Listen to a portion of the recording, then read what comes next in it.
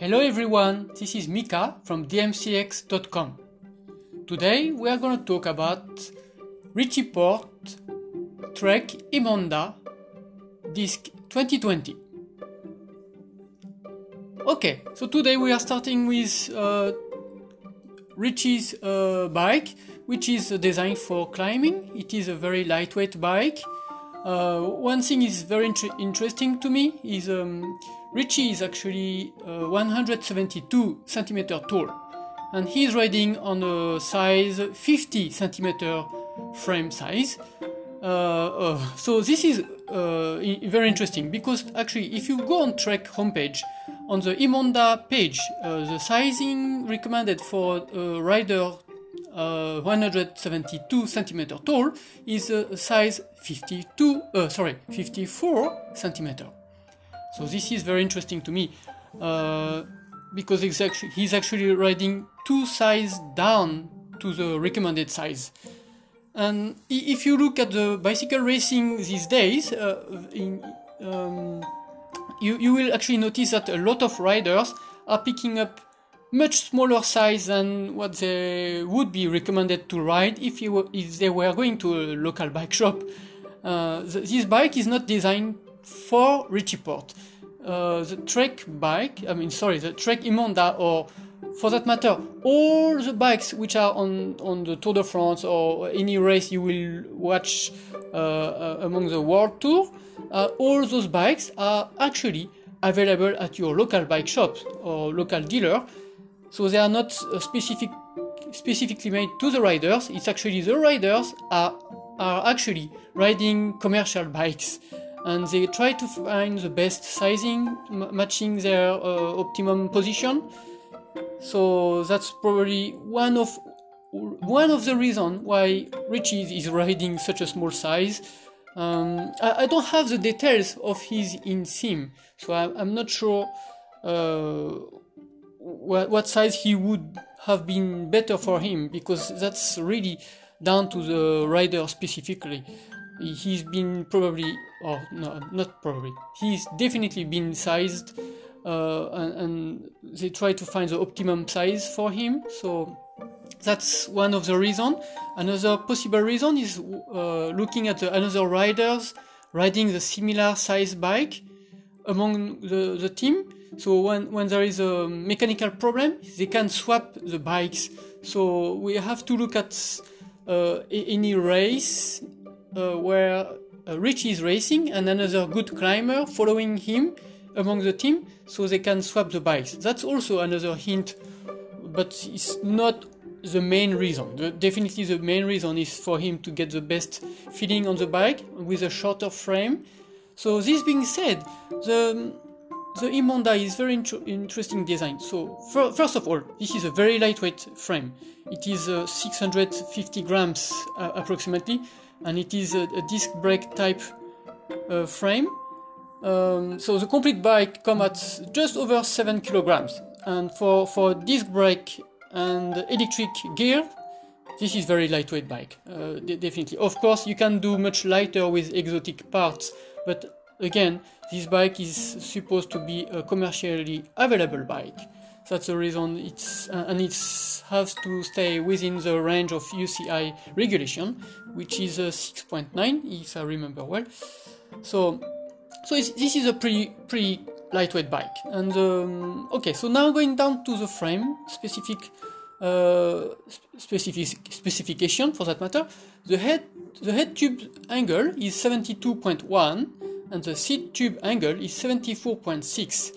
This gives the bike a wheelbase of 973 millimeters, which is pretty good. Pretty good. There is no good or bad, but it does give some good stability for this size of frame. That's probably going to be very helpful when going fast down the hills, because as you know, what goes up has to go down, and that will be definitely an advantage with a disc brake and a good wheelbase that give a good stability to the bike.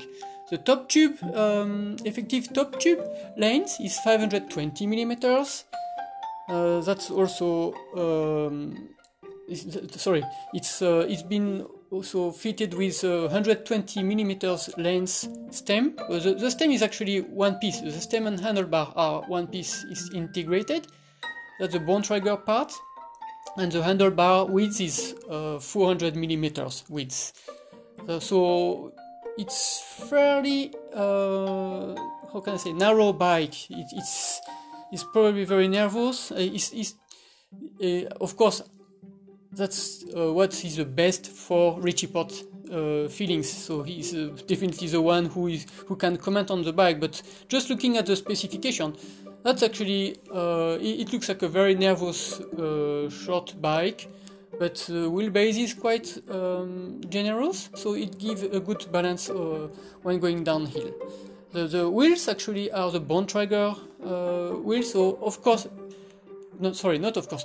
Obviously, the wheels will depend of the stage. If it's a multi-days race, the Bontrager range have a different rim height. So we will see from the medium, the most popular one they are trying to push for on the market is 43 millimeters high rims, which are pretty much lightweight and combining aerodynamics and weight. So it's quite useful for long days where you have a flat and uphill course. And so like I would say 99% of the peloton these days, the wheels are actually tubular type. They are not clincher type. They are not tubeless type. So here the wheels are tubular and disc brake. So it's going to be interesting to see if it's become available on the market. The tubular itself are the one from Pinarelli. They come into the game. So it's the section is a 25 millimeters section. So it gives a very good comfort. But being tubular, it's also providing the best effectiveness of output of energy. There is no power loss between the road and the power delivered by the rider. So that's one of the main reasons. And also the quality of riding is you cannot compare with a clincher or with a tubular tire. Sorry, with tubeless tire. Tubular are just exceptionally comfortable and efficient. That's one of the reasons you see all the riders with tubular.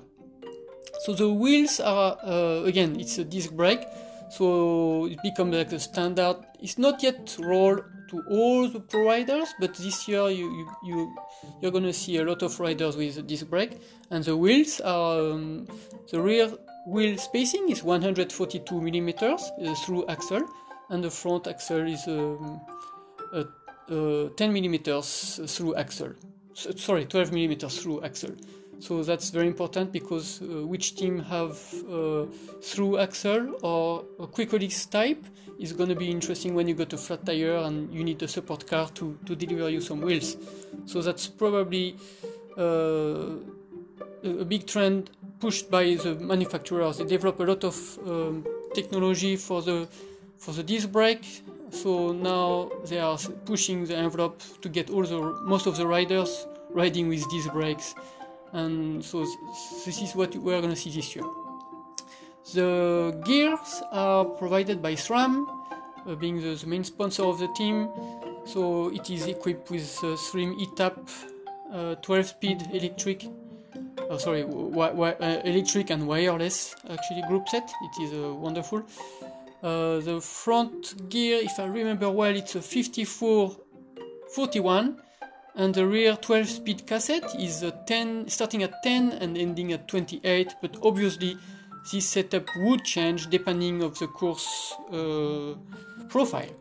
And the disc brakes, the front disc rotor size is 160 millimeters, and the rear disc rotor is 140 millimeters. So that gives a very sharp bike. I like the shape of the Trek Imonda. It looks a bit classic, but being modern, like it looks very simple. I like it very much. It's very well designed. So I look forward to see it more in action during the race. And oh, before I forgot, the crank length is 172.5 millimeters, which is pretty long for 172 centimeter rider, but yeah, it's probably delivering more torque. That's one of the important points. And that's it. I think I've been all through. So if you have any question, please post it on my homepage and I will make sure to reply it. Thank you very much for listening. See you next time.